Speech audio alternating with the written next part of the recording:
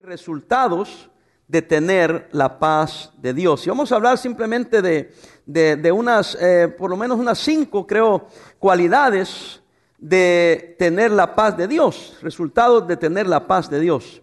Primeramente, hermano, número 1, según lo que nos dice el apóstol, hay contentamiento en cualquier situación. Contentamiento.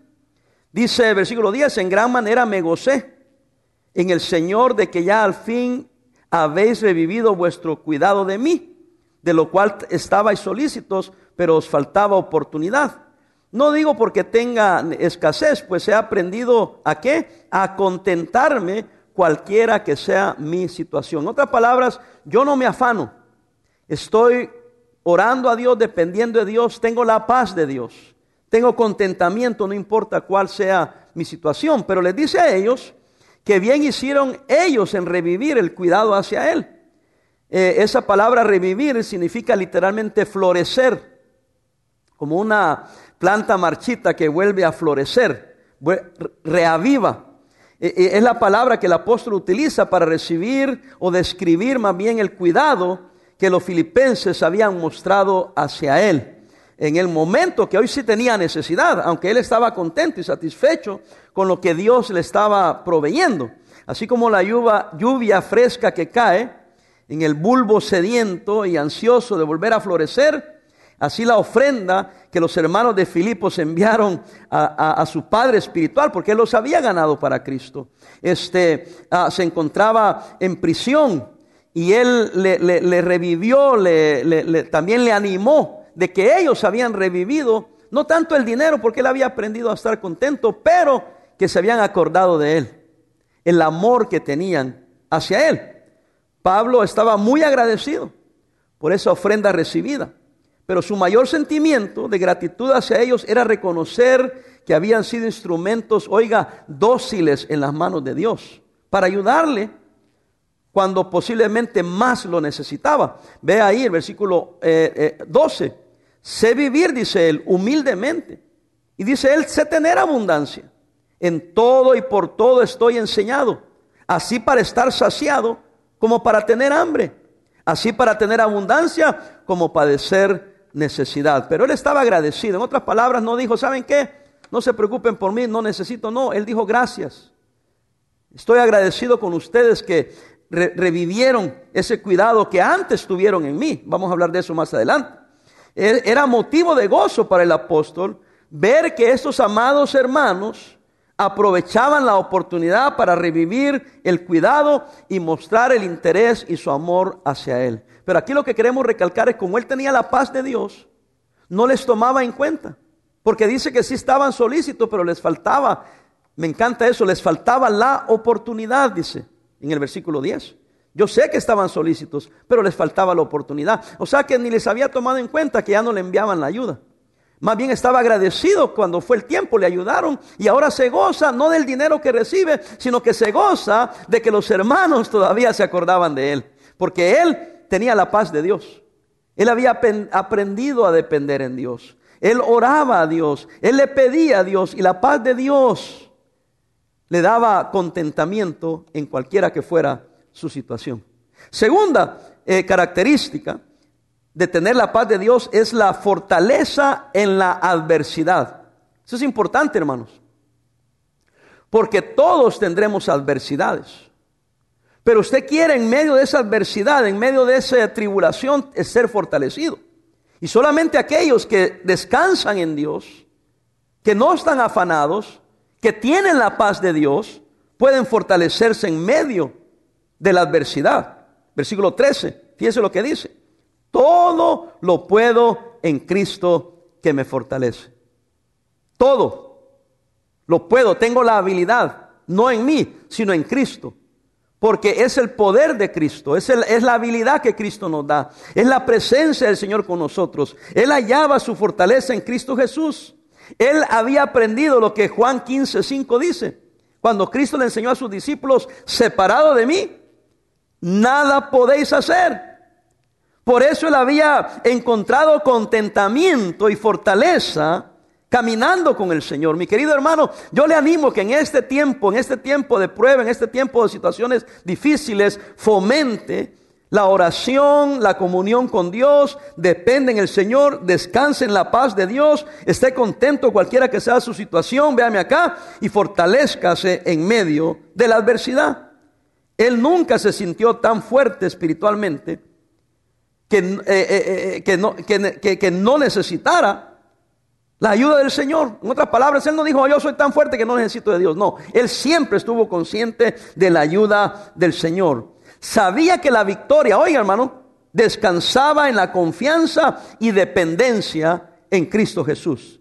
Por eso es que algunos cristianos en medio de la prueba se ven tranquilos, como que si nada está pasando. Sí están conscientes de lo que está pasando, pero también están conscientes de la confianza y dependencia en Cristo Jesús. Porque Cristo era la fuente de la fortaleza de Pablo. Cristo era la seguridad de la victoria en lo que él emprendía. Las circunstancias, mis queridos hermanos, son variantes. Cambian de un día a otro, de una hora a otro. Las circunstancias son poco confiables. No puede ser el apoyo del cual usted depende de las circunstancias. O sea, no puede decir, estoy bien porque todo está bien. No, usted debe estar bien aunque todo no esté bien. Porque su fortaleza está en el Señor. El apóstol confiaba en Cristo. Confiaba y él sabía que Cristo era mayor que cualquier obstáculo que se interponga para impedir su gozo al hacer la voluntad de Dios. Él sabía eso.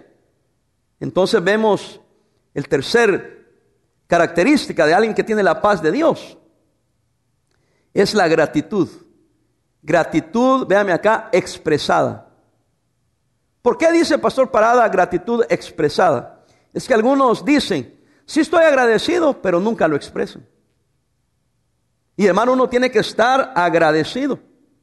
Es importantísimo, versículo 14. Sin embargo, dice Pablo, bien hicisteis en participar conmigo en mi tribulación. No solo veo un reconocimiento, aunque él estaba contento, él estaba fortalecido en el Señor, no los menospreció. No le dijo, al cabo que ni necesitaba, no dijo, les agradezco que participen en mi tribulación. También vemos ahí un grado de humildad, porque algunos no queremos reconocer que estamos en medio de tribulación para que los demás no digan, tiene problemas. Pero Pablo dijo, no me importa porque sí estoy pasando por una tribulación. Y yo les agradezco que en medio de mi tribulación me han ayudado. Está expresándolo.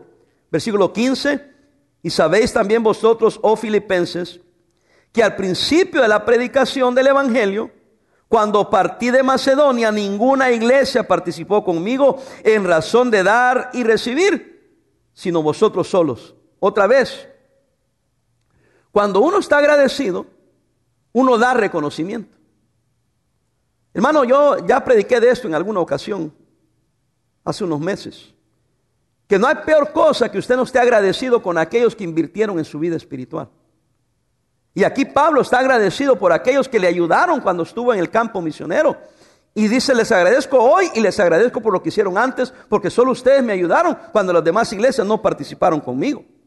16, si están conmigo, dice, pues aún a Tesalónica me enviasteis, oiga, una y otra vez para mis necesidades. Cómo me encanta, hermanos, cuando un misionero me llama y me dice, Pastor Parada, gracias.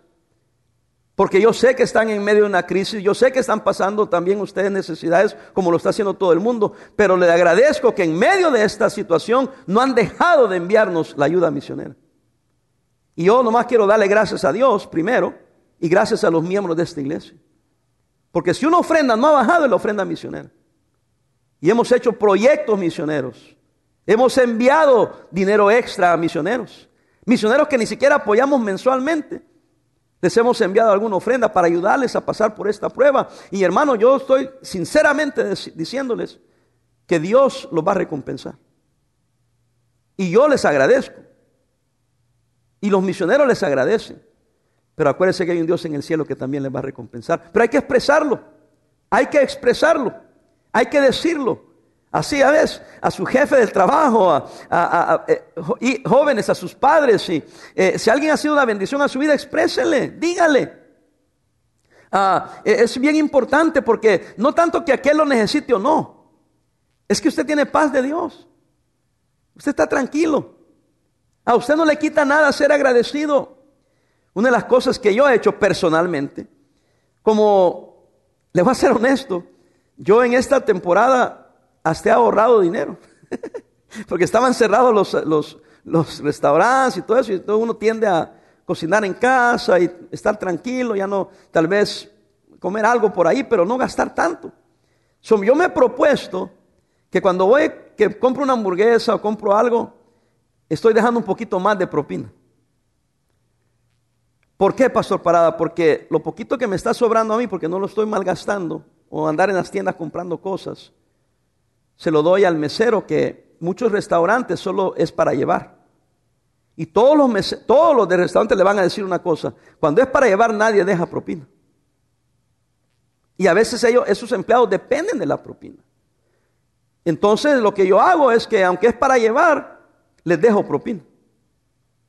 Y a veces más de lo que gasté para comprar mi comida. A veces un 20. Sí. Y yo decía: pastor, le voy a decir por qué. Porque estoy agradecido con Dios. Y en agradecimiento al Señor, yo entiendo la situación de algunos empleados que son salarios mínimos, están salarios fijos, no están recibiendo la propina. Bueno, no sé, que no le voy a pagar la renta con $20 tampoco, pero yo estoy agradecido. Un mesero me dijo: ¿y por qué me da? Si el que le atendió fue aquel. Sí, le dije: ya le dejé a él, pero te quiero dar a ti también. Y él me dijo: no, casi lloraba, porque dice que mucha gente no agradece. Y hermano, estoy diciendo que usted tiene que hacer lo que yo hago, ni lo estoy diciendo para que usted piense que soy la mamá de Tarzán. No, tampoco. Lo que estoy tratando de expresar es que, como yo estoy agradecido y tengo paz con Dios, si puedo, quiero ser de bendición a otros. Mínimo les agradezco muy encarecidamente, le digo: gracias, muy amable, gracias por seguir trabajando, gracias por haber cocinado esto, gracias por haber hecho esto. Por favor, no me malentienda, estoy dando más un ejemplo. Porque, hermano, es dando, ¿como qué? Recibir. Dando es como recibimos. Y entonces yo lo he comprobado una y otra vez. Por eso Pablo expresaba cómo ellos habían sido generosos con él. Esta no era la primera vez que ellos participaban en el ministerio de Pablo. Lo habían hecho una y otra vez para suplir las necesidades del apóstol, el cual había aprendido a pasar hambre o tener mucha abundancia. Eso no era importante, hermanos. Lo importante es que ellos se acordaron del misionero, se acordaron del apóstol Pablo, que les había predicado, y Pablo estaba agradecido y se los expresa, se los dice. Su ofrenda de los filipenses sirvió para aminorar el sufrimiento de Pablo y añadir gozo a su espíritu, al ver que seguían, óigame acá, practicando lo que Pablo les había enseñado en Hechos 20:35. Se lo dejo, 20:35. Pablo les había enseñado: es más bienaventurado dar que recibir. Y esta iglesia lo recibió y lo practicó. Hermanos, gracias a esta iglesia, porque ustedes sí practican que es mejor dar que recibir. Y por eso yo creo, hermanos, que ustedes tienen trabajo, tienen salud, tienen bendiciones, porque ustedes han aprendido a dar antes que recibir. Pero dando es como han recibido. Por favor, nunca se les quite el agradecimiento. Siempre sean agradecidos. Expresen el agradecimiento, contentamiento en cualquier situación, fortaleza en medio de adversidad, gratitud expresada. Hay una cuarta característica de aquel que tiene la paz de Dios. No va a creer, pero hay un desinterés por lo material. Hay un desinterés por lo material. A ver, pastor, enséñamelo. Filipenses 4:17. Fíjese lo que dice Pablo. Pablo fue cuidadoso de que no lo malentendieran, que solo estaba usando lisonja para hablar bien de ellos, para cuentearlos, a ver cuánto les sacaba. Pablo fue el que nos dio los requisitos para los pastores.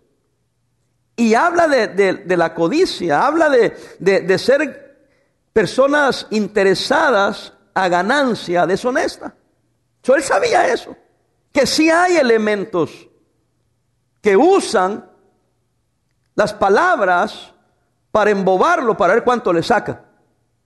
Y tristemente, lamentablemente, podrían haber ministros, podrían haber pastores que hacen eso. Pero aquí vemos el ejemplo: el que tiene paz de Dios no necesita hacer eso. De hecho, el que tiene la paz de Dios deja los asuntos financieros en las manos de Dios. Y Dios, porque como tiene la paz de Dios, ha aprendido a orar a Dios, a depender de Dios, a estar contento con lo que tiene. Yo no necesito pedirle a ningún miembro de esta iglesia absolutamente nada, ni llorar de nada. Sinceramente, no es orgullo. No es orgullo. Pero no necesito pedirles, porque de su bondad, de su amor, participan con uno. ¿Sí me entiende? Y a veces no he tenido abundancia, a veces he tenido necesidad. Y no falta que alguien, sin que nadie le dijera nada, sin que el pastor se quejara, hizo un regalo, a veces no una ofrenda de monetaria, pero algún plato de comida, como me ofrecieron para el otro sábado. Me ofrecieron una charola de ceviche. Hasta me pidieron gusto de que él lo quería. Amén. Yo dije, ¿y por qué? Le dije, no más porque quiero dárselo. Porque voy a mandar a hacerlo y se lo voy a hacer llegar a su casa. Pues perfecto. ¿A qué hora lo quieres? Hasta le dije la hora. Yo no voy a decir que no, porque pues son bendiciones que Dios puso en el corazón de alguien. El problema es que muchos se enojan por eso. O sea, fíjense que el que no tiene paz de Dios se enoja que otro reciba bendición. Yo, como tengo la paz de Dios, yo no me enojo cuando alguien recibe bendición. ¿Sabe qué hago yo, hermano? Discúlpeme que le diga, gozarme cuando alguien recibe bendición. ¿Sí? Porque yo digo, Dios lo está bendiciendo y Dios va a bendecir al que es parte de esa bendición. ¿Sí? Perdóneme que se lo diga. Pero el que no tiene paz con Dios, ni la paz de Dios, véame acá, solo está viendo para hablar mal de aquel, para hablar mal del otro. Había un hermano aquí en la iglesia que él era bien fiel en dar a la obra del Señor. Y no era millonario, pero él, como costumbre, por años, antes de que incluso yo lo conociera, el primer cheque que él ganaba en el año lo daba para la obra. Así como se lo daban, no era diezmo, era el cheque completo. Decía, lo primero, las primicias, lo que yo gane, se lo voy a dar todo al Señor. Y yo vi que Dios lo bendecía a él. Y yo vi que Dios le daba sabiduría a él. Y él tenía un empleo, hermano, un empleo con un salario normal. Pero yo veía que hacía negocios. Y ganaba, compraba un carro, lo vendía, ganaba y compró unas propiedades y las vendía y ganaba. Y que después con lo mismo que ganaba, compraba otra propiedad y la misma se pagaba. Y bueno, vive bien, el hermano vive bien, la verdad. Véame acá, hoy es miembro de otra iglesia, pero es cercano a nosotros porque era un joven aquí en la iglesia. Véame acá. Véame acá. Sus familiares llegaron a decirle, a mí se me hace que tú andas en negocios chuecos. A mí se me hace que anda pasando droga. Y dice, así piensan ellos, pastor. En la mente de Dios no cabe que Dios pueda bendecir a alguien sin tener que andar robando, andar transeando y andar haciendo cosas ilegales. Pero lo que pasa es que yo he sido fiel a la obra del Señor. Y Él da su diezmo en su iglesia. Él no me da a mí absolutamente nada, aunque tenemos una amistad de muchos años, porque yo no ando buscando dádivas, sino que yo he visto, hermano, cómo Dios bendice. Y por eso uno debe de dejar desinterés en lo material. Y yo he aprendido una cosa, esto es un testimonio personal. Véame acá, yo como pastor, renunciando a lo material, Dios me ha bendecido con cosas materiales. Voy a volver a decir, porque hay jóvenes pastores o jóvenes que están preparando en los colegios bíblicos. Yo renuncié a lo material, pero renunciando a lo material Dios me ha bendecido, pero Dios sabe que yo no ando buscando lo material. Nunca me he quejado de lo material, nunca me he quejado de beneficios, nunca me he quejado de salarios, nunca me he quejado de dónde vivo, la ropa que uso, los lujos que me pudiera dar o no, eso ni me interesa a mí. Pero como Dios nos bendice, el que está viendo está diciendo, mira nomás.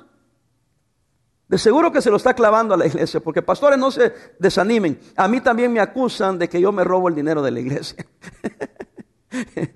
Nadie puede permanecer más de 30 años en la misma iglesia, clavándose a la iglesia. Porque yo lo digo y lo digo públicamente, yo no le tengo miedo a los diáconos de la iglesia ni a los miembros de la iglesia que vayan a descubrir que me esté clavando el dinero. ¿Sabe por qué? Porque solo tengo que pedirles perdón, echar una lloradita y ya me perdonan. No, eso es ser sinvergüenza. ¿Sabe a quién le tengo temor yo? Al departamento de Hacienda. Porque a eso hay que pagarles taxes, hay que pagar impuestos. Porque eso te lleva en las finanzas. Porque eso es un delito. A lo que yo le tengo miedo es terminar en la cárcel. Por eso es que yo estoy aquí. Yo no tengo cola que me pisen. Yo le puedo decir lo que yo he ganado en todos los años que he trabajado en Estados Unidos. Y todos los impuestos que hago, cada declaración de impuestos, cada año. Esto es lo que gano, esto es lo que gasto, estos son esto y ya. Entonces, gracias a Dios, siempre me daban dinero. El gobierno siempre me daba porque ganaba tan poco que siempre me daban. Y con 4 hijos, hermano. Siempre nos daban algún crédito, algún regalo del gobierno porque el salario era bajo, como lo hace la mayoría de trabajadores aquí.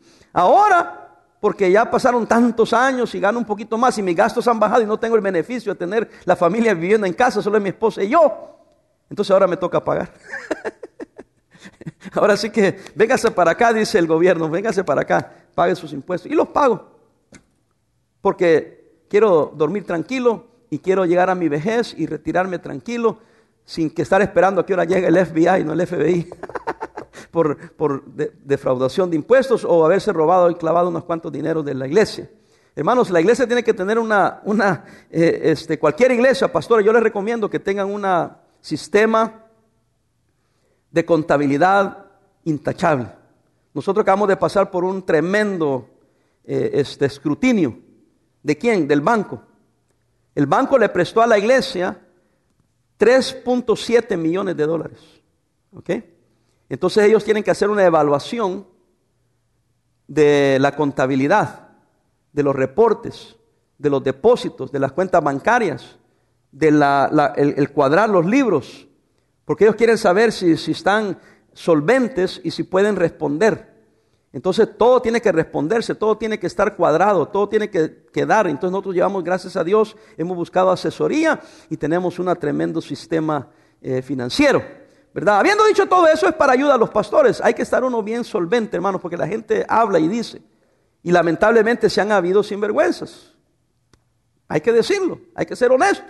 Pero yo estoy diciendo que nosotros que estamos en el ministerio y queremos terminar nuestra carrera, tenemos que renunciar al interés material. Si acaso Dios lo bendice, que sea Dios quien lo bendiga y que usted pueda ver que es una bendición de Dios. Por ejemplo, yo en mi casa tengo una linda casa, pero yo tengo 27 años pagando casa. 27 años, todavía me faltan 15. Cuando yo pague mi casa voy a estar habiendo pagado la casa por 42 años. Así que, hermanos, discúlpenme, pero tal vez si me lo hubiera clavado a la iglesia lo hubiera pagado efectivo, ¿no? Pero mientras tanto voy a tener que seguirla pagando así.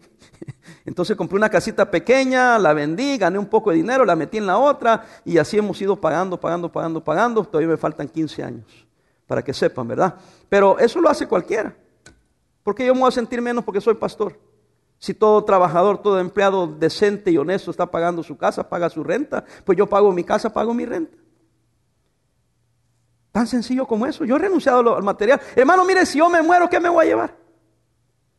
Y además, si me muero, hay que paguen mis hijos que terminan de pagarle a ellos.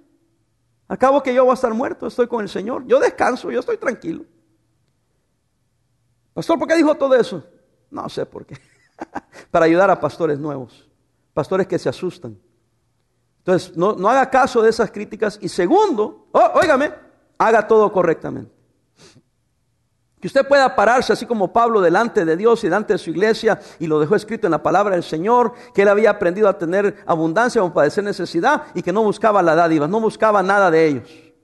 Había renunciado a lo material. Habiendo dicho todo eso, es práctico para los pastores y para los miembros de la iglesia, hermano. Deje el asunto en las manos del Señor. Descanse en la paz de Dios.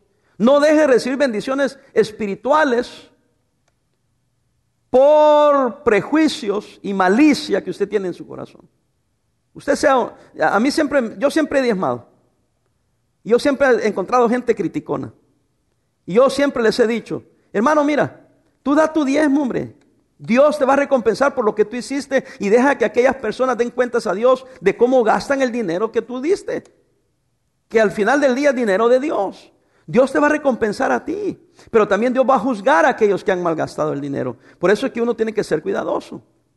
Yo un día voy a morir, y un día voy a estar en la presencia de Dios, y un día voy a darle cuentas a Dios por mi vida y por el ministerio que Dios encomendó en mis manos. No es mío, me lo encomendó. Me dijo, te voy a poner ahí, me lo cuidas, y yo tengo que cuidarlo con una limpia conciencia.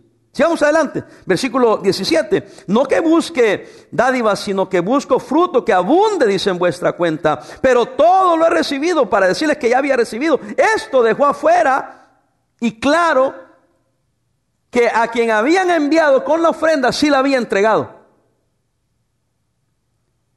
Porque que hay zánganos, que pudieran haber recibido la ofrenda para llevársela a aquel y no se la llevaron, sino que se la clavaron. Cuidado. Y Pablo ve la importancia de esto y dice, sí, aquel es como yo. Tampoco se quedó con el dinero, me la trajo, me la dio. Dice versículo 18, todo lo he recibido y tengo abundancia. Y tengo abundancia, estoy lleno, habiendo recibido de Epafrodito. Gloria a Dios por Epafrodito. Lo que enviasteis. Pablo lo describe como un olor fragante, sacrificio acepto. Oiga, agradable ¿a quién? A Dios. Agradable a Dios. No agradable al apóstol, aunque lo necesitaba. No que yo estoy agradecido, sino que este olor fragante, esta ofrenda es agradable a Dios porque viene del corazón. Porque ustedes lo tuvieron en su corazón. Porque ustedes lo revivieron. Porque ustedes tuvieron a bien volverme a ayudar como lo hicieron antes. Entonces yo no necesito nada de ustedes. Porque yo lo que estoy dependiendo es del Señor, está diciendo Pablo. Pero les agradece. Ve los dos, el balance. Porque tampoco me voy a poner aquí, yo no necesito de ustedes. Tampoco. Porque sí, a veces hemos tenido necesidad. Y a veces la ayuda ha venido en el momento de más necesidad. Pero yo he aprendido que cuando yo tengo abundancia, entonces voy a repartir a otros. Porque tal vez yo soy esa fuente de bendición para otros. En otras palabras, haz ahora lo que un día quieres que hagan por ti. Amén. Entonces el apóstol ilustra su propia vida. No tiene miedo. En el capítulo 2 él les había advertido que no mirara a cada uno por lo suyo propio, sino por lo de otros. Porque no todos buscan lo de otros, sino lo suyo propio, dijo el apóstol Pablo. Y él era practicante de esto, no buscaba lo suyo propio, jamás se metió al ministerio para ver cuánto agarraba. Una de las bendiciones grandes que yo he tenido, hermanos, que nosotros por la gracia de Dios, por el trabajo de mi papá y mi mamá, que todavía está con vida mi mamá, y mi papá, el trabajo arduo que él hizo, siempre nosotros nunca tuvimos necesidad. Éramos de una buena familia, de la ciudad de Santa Ana, pero familia por parte de mi abuelo, es una historia larga, no voy a dar detalles, pero era una familia élite, pudiente. Pero por razones históricas, mi abuelita no era muy rica y tuvo 5 hijos con mi abuelo. Y mi abuelita le tocó criar a sus hijos por un buen tiempo como madre soltera. Y eran muy pobres. A mi papá le tocó trabajar, aunque no lo crea, a los 9 años, porque era el hijo mayor, para ayudar a su mamá a mantener a los demás hijos. Entonces vivieron en situaciones bien pobres. Pero mi papá, a través del trabajo y el esfuerzo, no por conexiones, no por el apellido, no por la familia, no es ni Parada, porque el Parada es el apellido de mi abuelita, pero por mi abuelo, por el papá, pues mi papá tenía otro apellido, etcétera. Pero mi papá era un trabajador y vivíamos bien, vivíamos cómodamente. Mi mamá tenía un negocito vendiendo ropa y vivíamos bien, comíamos bien, nunca nos faltó nada. Mi papá llegó a tener, junto con mi mamá, tener propiedades. Tenían casas, muchas casas, y las rentaban y recibíamos dinero cada mes. Aparte de eso, mi papá compraba propiedades, las arreglaba, las vendía, compraba propiedades, las vendía. Así que estaba en el negocio de comprar y vender casas, pero tenía un grupo de casas que nos proveían un income constantemente. Mi mamá, el negocio era fructífero. Yo llegué a ver costaladas de dinero en la sala de mi casa, hermanos. Y estar nosotros agarrando billetes para ponerlos así para contar, porque era tanto lo que recibían que solo lo metían a los costales, lo metían. Y después llegaba mamá a veces del negocio con el costal, un papá venía que había vendido una casa con el montón de dinero, y ahí andábamos contándolo nosotros como niños y jóvenes para después irlo a depositar al banco. Bueno, ya no me vayan a secuestrar porque no tengo nada, ¿ok? Pero yo doy gracias a Dios por eso, porque no soy como un lambiscón que no tiene y que ahora me voy a robar todo esto, porque como siempre tuvimos, no me estoy muriendo por tener, porque cuando tú ya lo tuviste, ya ni te preocupa de eso, ¿me entiende? Y por eso es que a veces usted pensará, el pastor se cree mucho. Una vez yo me tomé una foto aquí afuera de la iglesia. Fíjense, hermanos que están oyendo ahí. No me estoy quejando, pero más para que vean, la gente es bien tonta. Me tomé una foto aquí afuera con mi esposa cuando estábamos teniendo los servicios que, bueno, como ahora, virtuales al principio, cuando cerraron la iglesia. Nos tomamos una foto y como tenemos un lindo edificio, un comentario fue, mira la casa del pastor. Porque vieron la entrada bien bonita y vieron los árboles y la grama y todo eso. Y hermano, así fue el comentario. Sí, como que le va bien a este vato, ¿no? Y yo dije, la carne quería decirle, bola de mensos. Esa es la iglesia, tontos. Pero ve, rápido quieren hablar mal. Rápido quieren decir. Pero por eso a mí me gustan las buenas cosas. Porque como estábamos bien, vivíamos bien, teníamos todo. Entonces uno como que agarra esa costumbre, ¿no? De tener todo, vivir bien. Y está en nuestro ADN. Por eso que a mí me gusta en la iglesia todo bien ordenado. Me gusta vestir bien, me gusta comer bien. Me gusta que todos estén bien. Admiro al que está bien. Yo soy de los que admiran a quien progresa. Yo nunca le tengo envidia ni celo a quien progresa. Créemelo.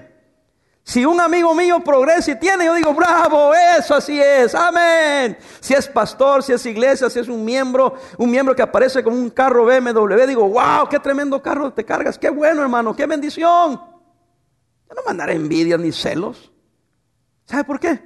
Porque tengo la paz de Dios. La pregunta es, ¿tiene usted la paz de Dios? ¿Está contento con lo que tiene? ¿Se fortalece en el Señor? ¿Tiene gratitud expresada? ¿Tiene desinterés de lo material? Permita que Dios se lo dé. Pablo no buscaba provecho para sí mismo. Por eso dice, no es que busque dádivas para mí, sino que quiero que ustedes abunden en riquezas delante del Señor, para que hagan lo que es correcto delante de Dios. Como se metió a hablar de cosas materiales, él quería dejar bien claro que una persona que tiene la paz de Dios, Dios va a suplir todas sus necesidades. Él dice allá en Hechos capítulo 20 que aún enseñaba con lágrimas de noche y de día. Pero él nunca buscó la plata ni el oro. Nunca les había codiciado nada. Incluso ahí en Hechos 20, 33 habla de que él había trabajado con sus manos para no ser gravoso. Y les había enseñado a ayudar a los necesitados. Dios es mi testigo, hermanos. Yo, si algún día esta iglesia no pudiera suplir mis necesidades personales, yo estoy dispuesto a ir a trabajar a lo secular. O me meto en un negocio, hago algo. Pero de que yo sirvo al Señor porque le amo al Señor, créanme lo que sí lo hago así. De hecho, creo yo que tuviera más dinero si no hubiera servido al Señor. Pero no tengo necesidad, tampoco me estoy quejando, porque no me ha faltado nada. Eso es lo que estoy tratando de decir. Que renunciando a lo material lo tengo todo. Tengo una buena esposa, una buena familia, una buena casa, una buena iglesia, unos grandes amigos dentro de la iglesia. No me falta comida, no me falta pagar mis cuentas, todo lo tenemos. Y por la gracia de Dios tengo amigos por todas partes. Les estoy quedando mal a mis amigos. Ellos quisieran que yo anduviera predicando para arriba y para abajo. Me están llamando casi todos los días. Y tengo que decirles que por favor todavía no. No porque tenga miedo del miserable virus. Así le digo yo, miserable virus. Sino porque creo que la iglesia me necesita. Yo estoy dando los devocionales, estoy teniendo reuniones de oración, estoy estando en los cultos virtuales, estoy estando el domingo en la tarde y vamos a estar aquí, y no quiero andar predicando por allá mientras la iglesia está pasando por esta prueba. Pero, ¿por qué menciona eso? Porque como son amigos que he hecho a través de tantos años, que nos aprecian y nos aman, quieren que vayamos, que prediquemos, y siempre nos tratan como reyes, hermano. Nos ponen en hoteles, nos dan comida, nos pagan los gastos. Y de vez en cuando, y casi de los amigos muchos que tengo, me dan una ofrenda, de lo cual tengo que pagar impuestos. Porque hay que reportarlo al Hacienda, o sea, recibí tanto, hay que pagarlo. Y tengo que pagar impuestos por eso también. Pero no me falta nada. Dios cuida de sus siervos. Y no soy gran predicador, imagínense. Y ahora si fuera un gran predicador, simplemente son las bendiciones de Dios. Y termino, para que no se agüiten. Hay seguridad en la provisión de Dios. Dios va a proveer. A veces no hablo de las bendiciones que Dios me ha dado porque siempre hay un zángano que dice, entonces ya no le doy nada. Ay, hermano, que Dios te bendiga. Así son. ¿Qué no oíste que dijo que todo lo tiene? Hermano, si ese es su pensar, usted tiene problemas serios psicológicos. Vaya a ver un psicólogo. Usted es un resentido social. Usted no tiene paz de Dios. Usted no ha renunciado a lo material, por eso no lo tiene. Por eso se anda matando y no obtiene. Porque solo para eso vive. Pero mire Pablo, la seguridad de la provisión. ¿Están conmigo todavía? Mi Dios pues, este es mi versículo, uno de mis favoritos. Mi Dios pues suplirá todo lo que os falta. Es uno de mis favoritos porque está hablando al pueblo de Dios, hermanos. Mi Dios pues suplirá todo lo que os falta. Oiga, hermano, esto es para usted. Conforme a sus riquezas en gloria en Cristo Jesús. Es la bendición de Pablo dando al pueblo de Dios. Dice, ustedes me dieron a mí cuando yo necesité. No es que lo necesitaba, yo estoy contento cualquiera sea mi situación. Cristo me ha fortalecido en todo. Estoy agradecido con ustedes. Yo renuncié a lo material, al contrario, yo trabajé por ustedes. Pero quiero que sepan que Dios va a proveer a su necesidad. Dios los va a bendecir. Y les va a bendecir más allá de lo que ustedes imaginan, porque será de acuerdo a sus riquezas en gloria. Hermano, Dios es dueño de todo. Y Él lo va a sostener, Él lo va a cuidar. Hermano, véame aquí. Hermano, Dios va a cuidar a sus hijos y los hijos de sus hijos. No por el dinero. Yo soy el primero en decir que los milagros y las bendiciones de Dios no se compran. Pero por su obediencia, por su humildad, por su corazón. ¿Sabe qué es lo más triste de todo? Que si hay un miembro cristiano en cualquier parte del mundo que sea dadivoso, aún lo critican. Que es tonto. Se están aprovechando de ti. Y lo critican porque da. ¡Qué gacho! Y yo siempre le digo, hermano, qué tonto eres, no critiques al que da. Porque si da es porque tiene. Y tiene, ¿sabe por qué? Porque da. No es tonto. Si el tonto es usted que no ha hecho nada en la vida. Y este ha hecho dinero. Esta mujer, este hombre ha hecho dinero. Es inteligente, es vivo. Y ya se dio cuenta que entre más da, más recibe. Y entre más da, más recibe. Es como yo. Yo no soy ningún tonto. Pero ya me di cuenta también que con Dios, entre más doy, más recibo. ¿Y sabe qué me he dado cuenta también? Que mis hijos reciben. ¿Y sabe qué me he dado cuenta también? Que mis nietos reciben. Es como diciendo, wow, hay seguridad de provisión, porque Dios provee. Versículo 20, a Dios y al Padre nuestro sea gloria por los siglos de los siglos, amén. Nuestro Dios siempre provee en el momento justo de la necesidad.